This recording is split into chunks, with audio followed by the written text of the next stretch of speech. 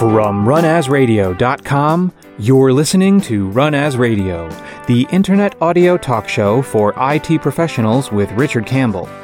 This is Brandon Wen announcing show number 758, Disaster Recovery Strategies to Fight Ransomware with guest Dave Kawula. Recorded Monday, December 14th, 2020. Run As Radio is produced each week by Sound Thoughts, LLC. For more information, visit soundthoughtsllc.com. You can follow us on Twitter at twitter.com/runasradio.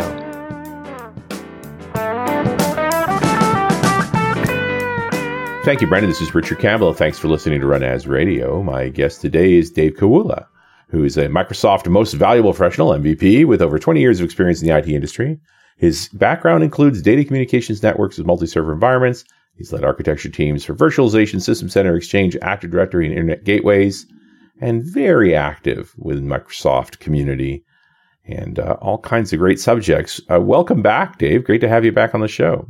Thanks a lot for having me, Richard. It's my pleasure to be back again. You know, I had so much fun doing this the first time. I'm pretty excited to be back again. Well, you know, it's good stuff, and you've been doing interesting work on the disaster response side, and it's one of those shows I think we need to revisit on a regular basis, just because we forget. And I talk to IT folks who are battling backup to the cloud, and you know, what are the right ways to do things, and what's actually secure. Yeah, for sure, and like this is a really interesting a topic, especially this year with what's going on with the geopolitical landscape and, you know, the number of attacks that we see in the news on almost a daily basis that, you know, when we look at disaster recovery, and I know that you're from out on the west coast of Canada, so, you know, we always are concerned about, you know, natural disasters. Is it going to be a tsunami? Is it going to be the big one, the earthquake or something like that? That's typically the mindset that we get when we think about disaster recovery. Is it going to be something that's some type of, you know, natural disaster that's going to hit, and we're going to have to press that big red button, we're going to fail over to another site. Right. Well, the reality of things is that when we're dealing with what's going on today, there's almost another scenario, and it's a cyber attack against an organization. And they're no fooling these days. Like, these are not kids from university building a worm. These are genuine black hats, pay us or your data is gone kind of folks.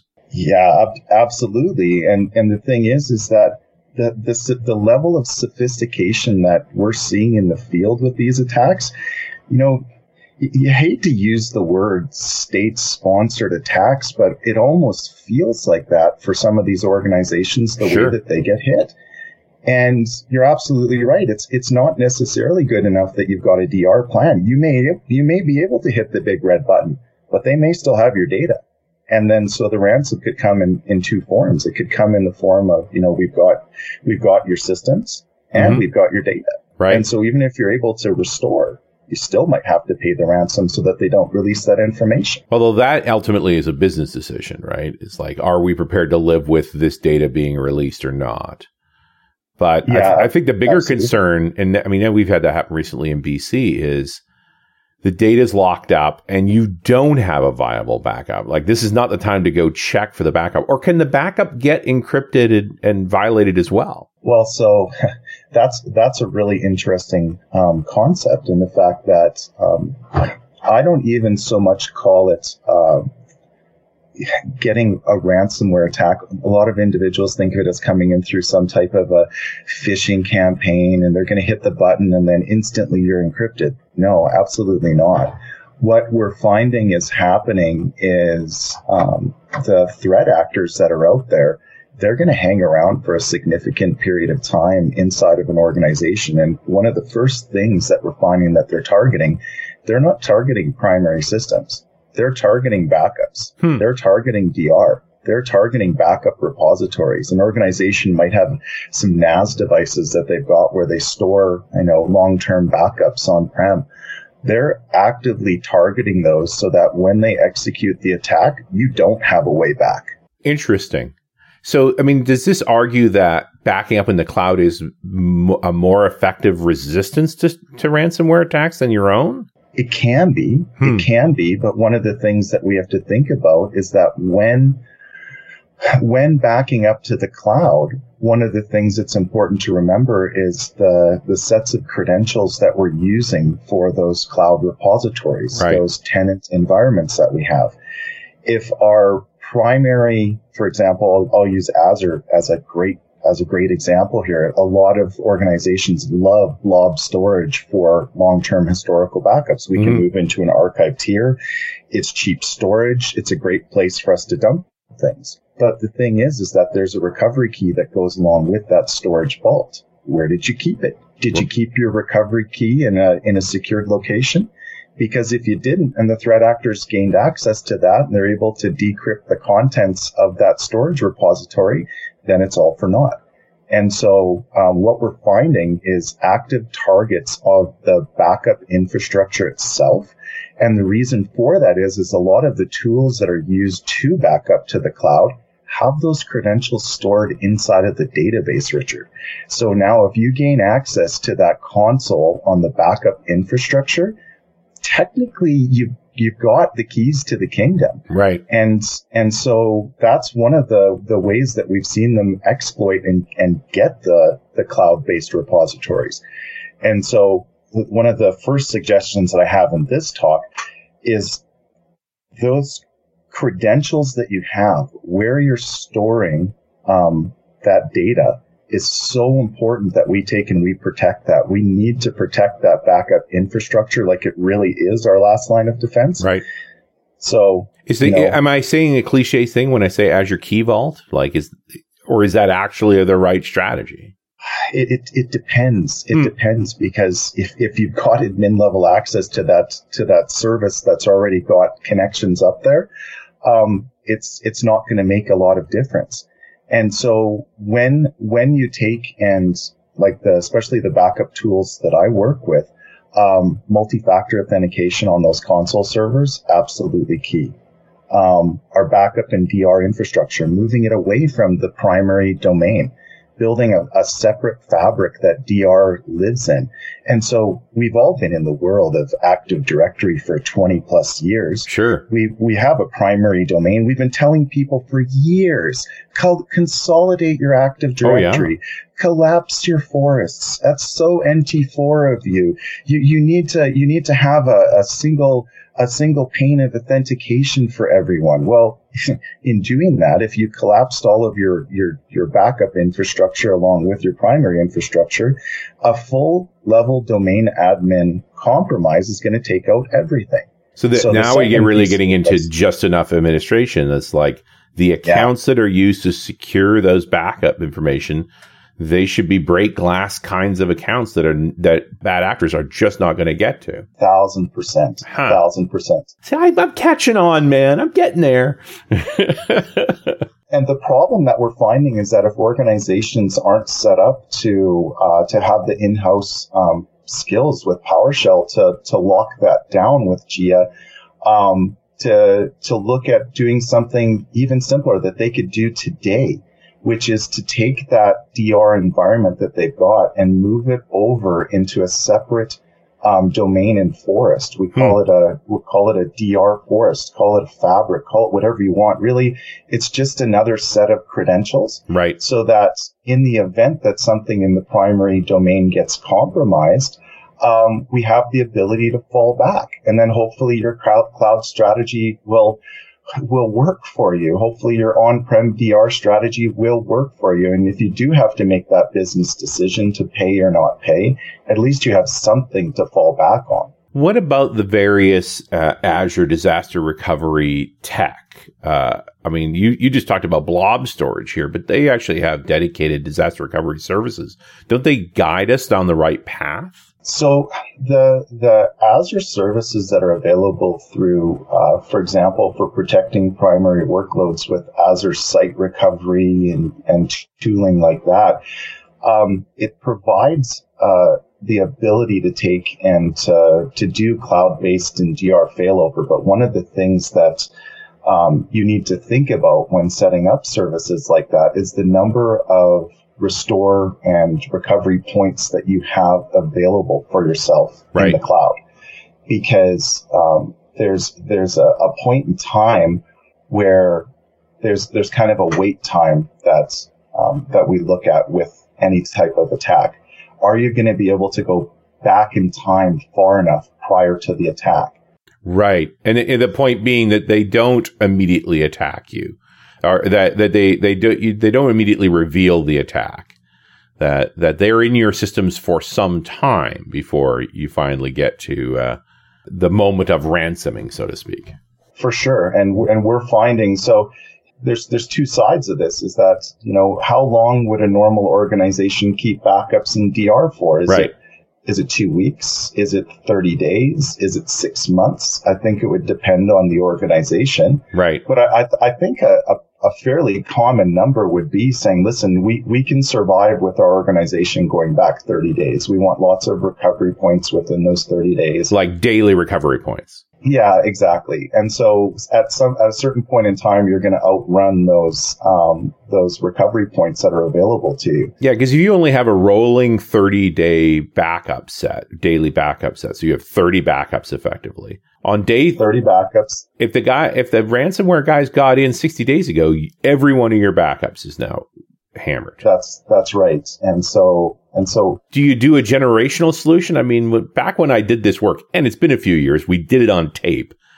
I had an annual tape, I had quarterly tapes, and then I had monthly tapes, and I had daily tapes. So we had a month's worth of dailies, 12 tapes for months, and then like an annual tape, I think, it sort of the way it worked out. So you would lose some data, but you could jump back 6 months if you had to.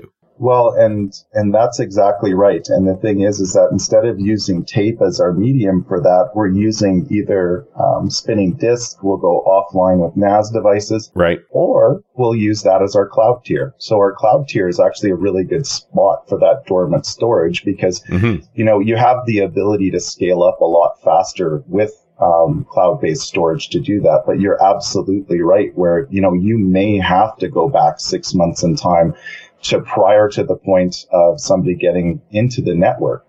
And I've been in situations recently, Richard, twice this year in 2020. Wow. I've had organizations have to go through full admin level, and I'll use the word admin loosely because it was really a domain admin level compromise. Right. Where the threat actor had been in there for a significant point in time, and they completely wiped the organizations off the face of the earth. Wow. The only choice was to take a look at paying the ransom, and out of those two, luckily, we did have a cloud tier. It was probably about 2 to 3 weeks old. And we were able to recover the infrastructure from that cloud tier. Now, interestingly enough, you and I are both based out of Canada. Mm-hmm. So we got called in and we were basically walked into a situation where there was nothing left. And so immediately we had to start spinning up some infrastructure, a place to restore things to. And we cut 2 tickets that were very important along this process. Number one, the first ticket I had the local IT director cut was with the local telco. So the local telco happened to be TELUS, who's a very popular provider out in Western Canada. Right. And with the flip of a switch in 1 hour, we went from 100 meg synchronous connection to a gig synchronous connection. Right. And so it was part of their recovery services, which was great because I need to pull stuff down from the cloud fast. Yeah. And the second ticket that we cut was actually with Microsoft because we were hitting some throttling limits on pulling out of our cloud tier because we were in a cool storage at that point in time. We weren't in the full archive tier. We were in cool tier. And so the folks from Microsoft, once we let them know that we were in a ransomware situation, we got escalated. And they were actually able to help us remove some of the throttling limits to get that data back because we needed to pull it back quickly. And there was, I think this organization had about 5 terabytes or something that we had to bring back. So it took a little while to get the data back, but we were able to actually recover everything. Wow. That was one scenario. Nice qualifier there. The second scenario was not so good. Nuts.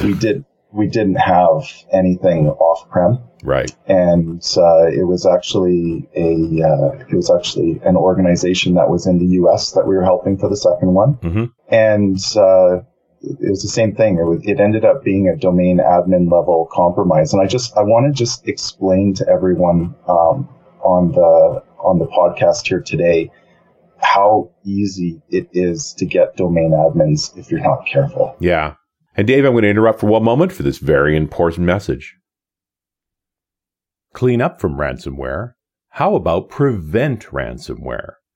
Do all you can to increase security, not just what Microsoft provides. With PolicyPack, you get the power to preemptively block ransomware while you get rid of your local admin rights. PolicyPack works alongside your on-premises Active Directory group policy or your intern in Azure Active Directory. You owe it to yourself to see a demo of PolicyPack and then get started in just a few clicks.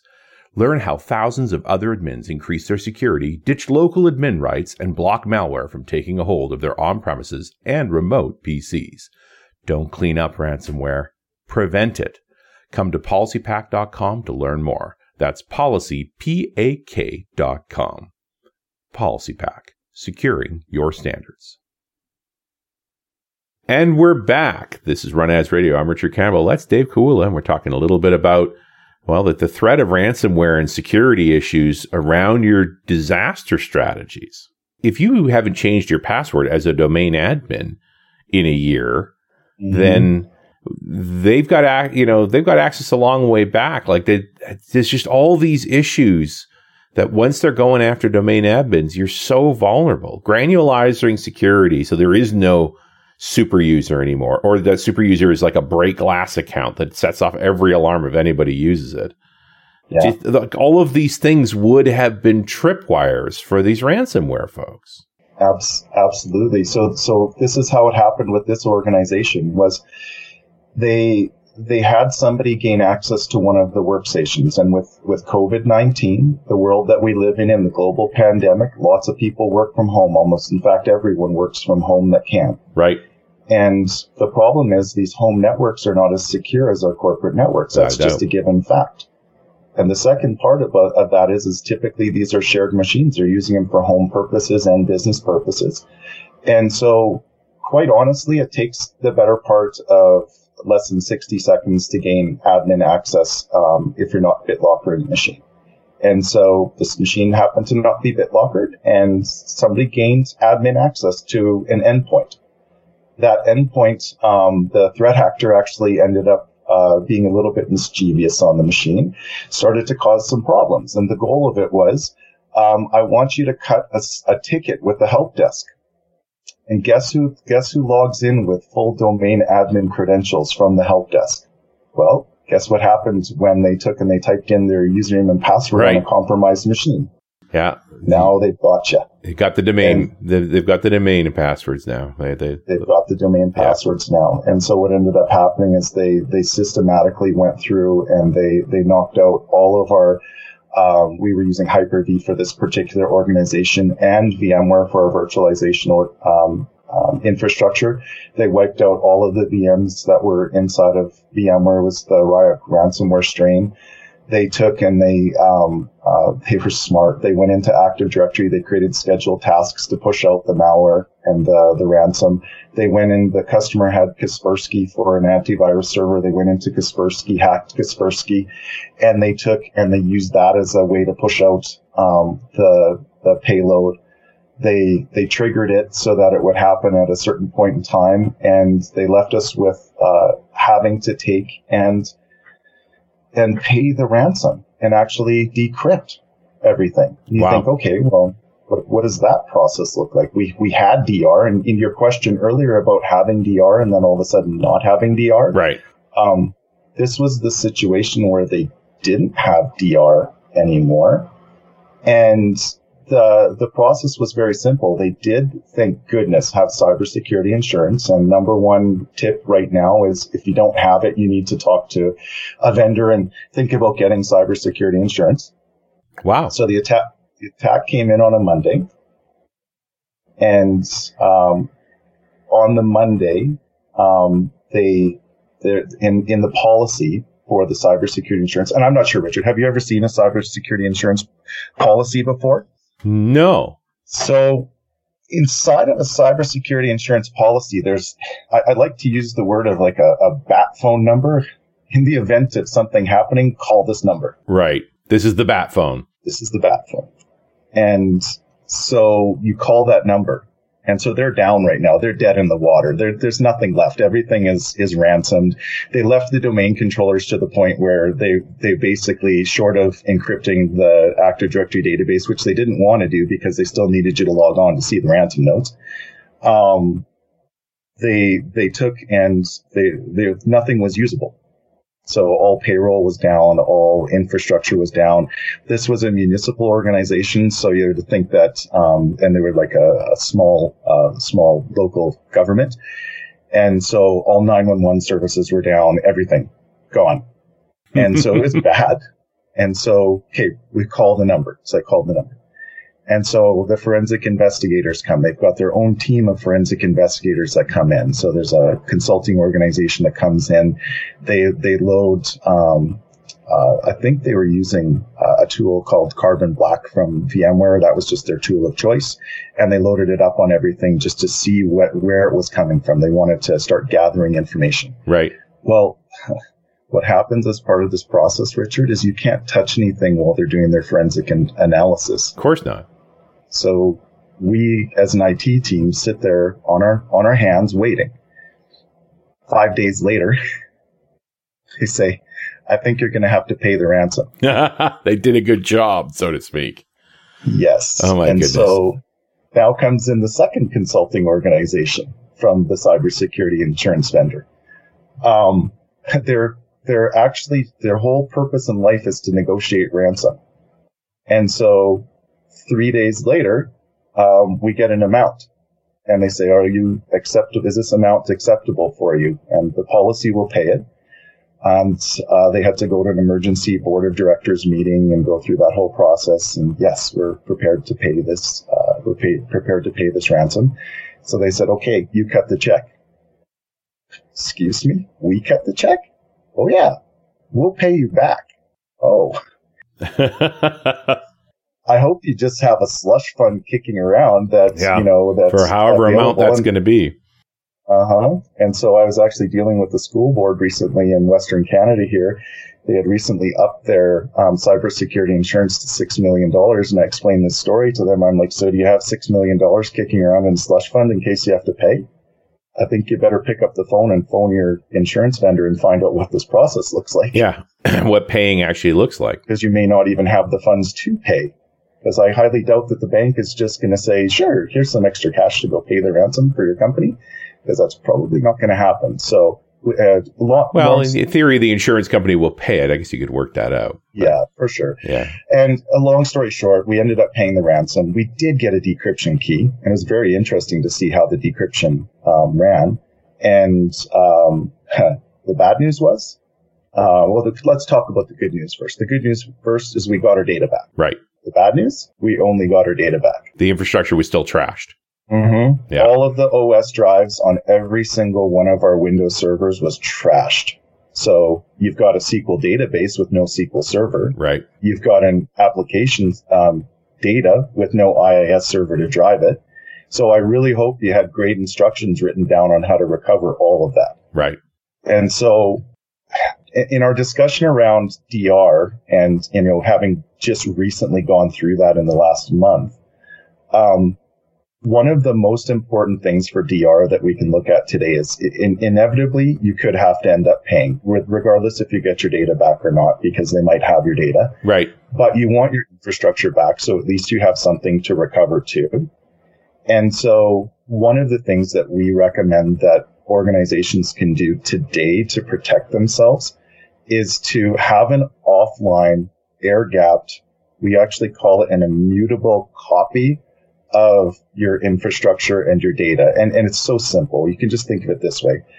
I have the most popular virtualization infrastructure out there in Hyper-V or VMware or whatever it is, flavor of the week, your choice. You could take and you could have a replica copy of your infrastructure offline. don't have the network ports plugged in. For all intents and purposes, you could have the thing powered off if you really wanted to go that far. Because trust me, if you're ever in a situation like this where they've got you, bringing that up in a secured environment, having those set of servers that you can take under your arms are going to be really key.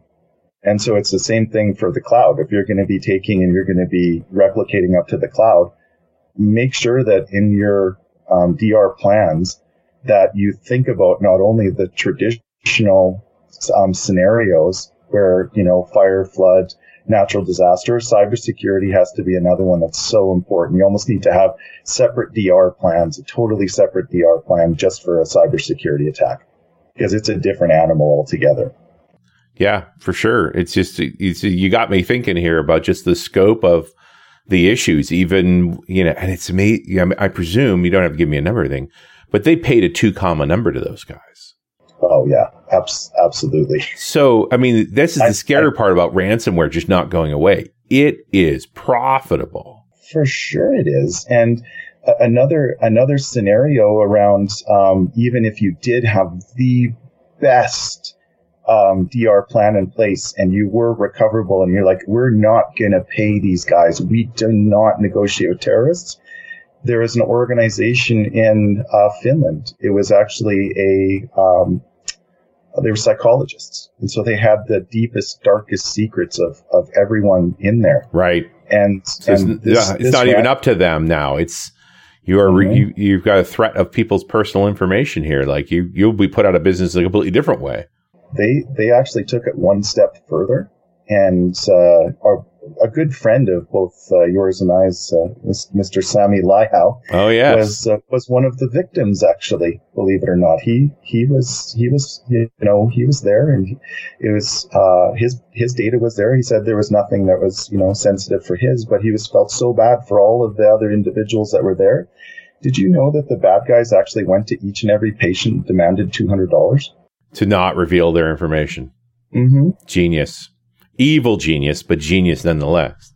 Yeah, absolutely. And so you think about the advice that I give to organizations now is to think that you're going to be able to stay steps ahead of the bad guys, of the threat actors. They are so evolved. They're so good.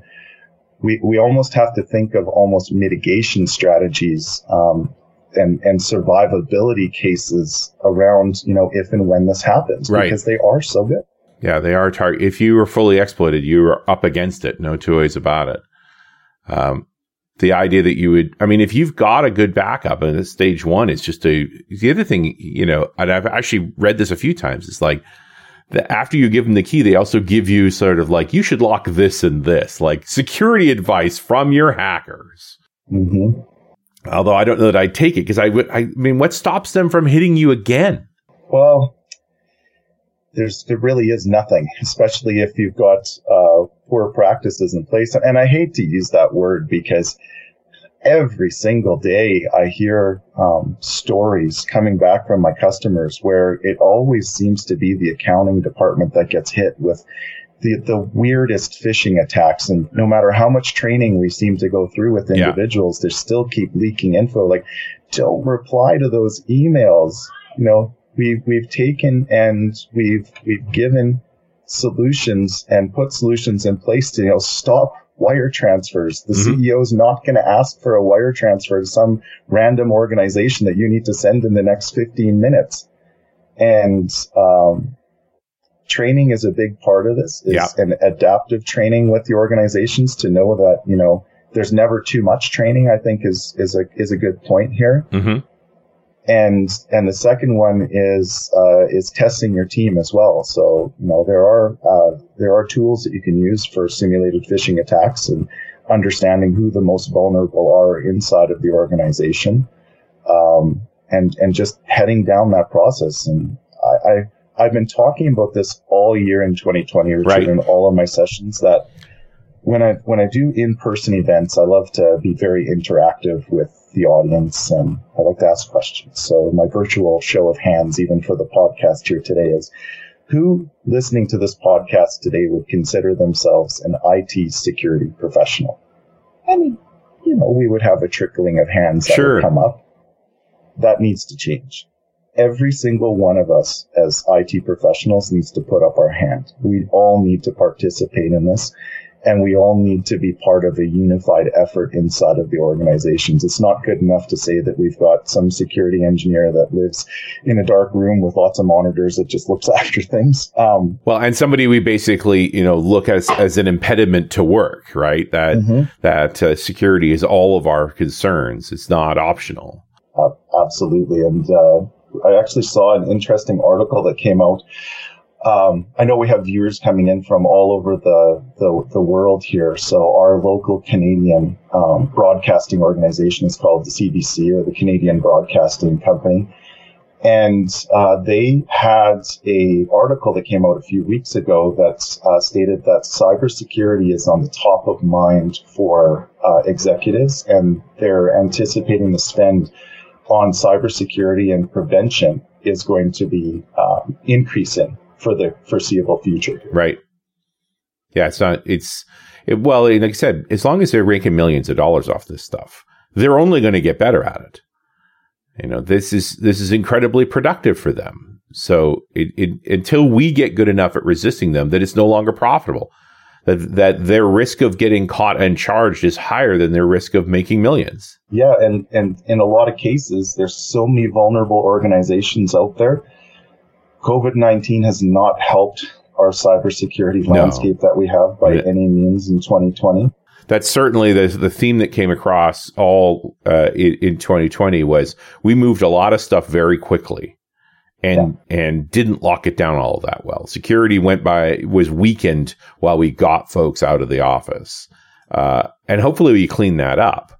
But I also think that rapid move to the cloud and using the DR cloud strategies is thinking, well, these are good, but have you restored from them? Have you secured them? Geez, I kind of miss tape. The great thing about tape was it's kind of permanent. As long as you didn't back up over that tape, you've got an old tape. Like the idea that if it's all in the cloud and the accounts get exploited, you could lose every backup. That air gap backup is really an interesting problem to think about. Well, it's not just air gapping it now, because somebody could get your credentials and go delete all of those. Right. They get access to your tenant. They could go delete all of those. So two-factoring those, having an encryption key that's set on them, how you're going to access them, it's really important. And also, a lot of organizations are starting to think about, okay, well, how about a multi-cloud solution here as well? So not just one major cloud provider. What if we use more than one?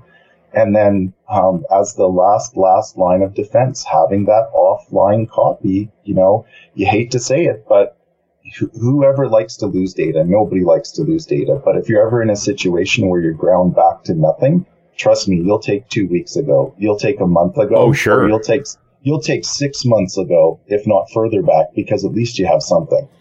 Yeah, I think that's an interesting piece of consideration to any disaster recovery strategy is that I've never thought of before until you brought this up is, what if we have to pay the ransom? What does the recovery look like?